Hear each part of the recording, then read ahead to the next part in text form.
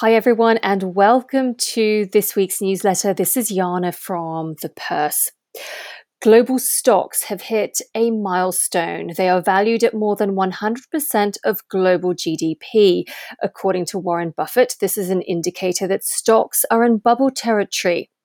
China's retail sales drop is fueling concern about the global economic recovery, even though China is the only major economy not in a recession this summer. The UK fell into a recession in Q2 with a 20.4% decline in GDP, which is much worse than the US or the Eurozone. The FTSE 100 sank on Friday. Weeks of gains were wiped out due to the latest round of quarantine restrictions, poor Chinese data, and a stalemate in the US stimulus package debate.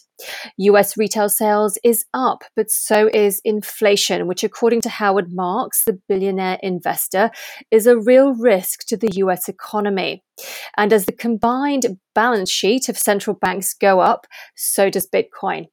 Read about how to recession-proof your money, and we spotlight what a recession is and how it may affect you.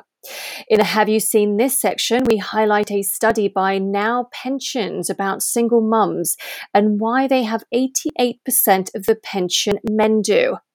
And sexism in Silicon Valley is alive and well. Pinterest ex-COO Francoise Brouwer claims that she was fired over sex buyer's complaint. Read about what happened on her blog, and it's worth noting that even her stock vesting schedule was different to her male peers. We're not sure how we feel about Pinterest now. Don't forget to check out the Purse podcast, where I interviewed Jessica Robinson. She's the founder and MD of Moxie Future. We talk about responsible investing, why investing for impact is smart, and how to start today. Stay safe, everyone. Look after yourselves, and I look forward to catching up with you all again next week. Bye for now.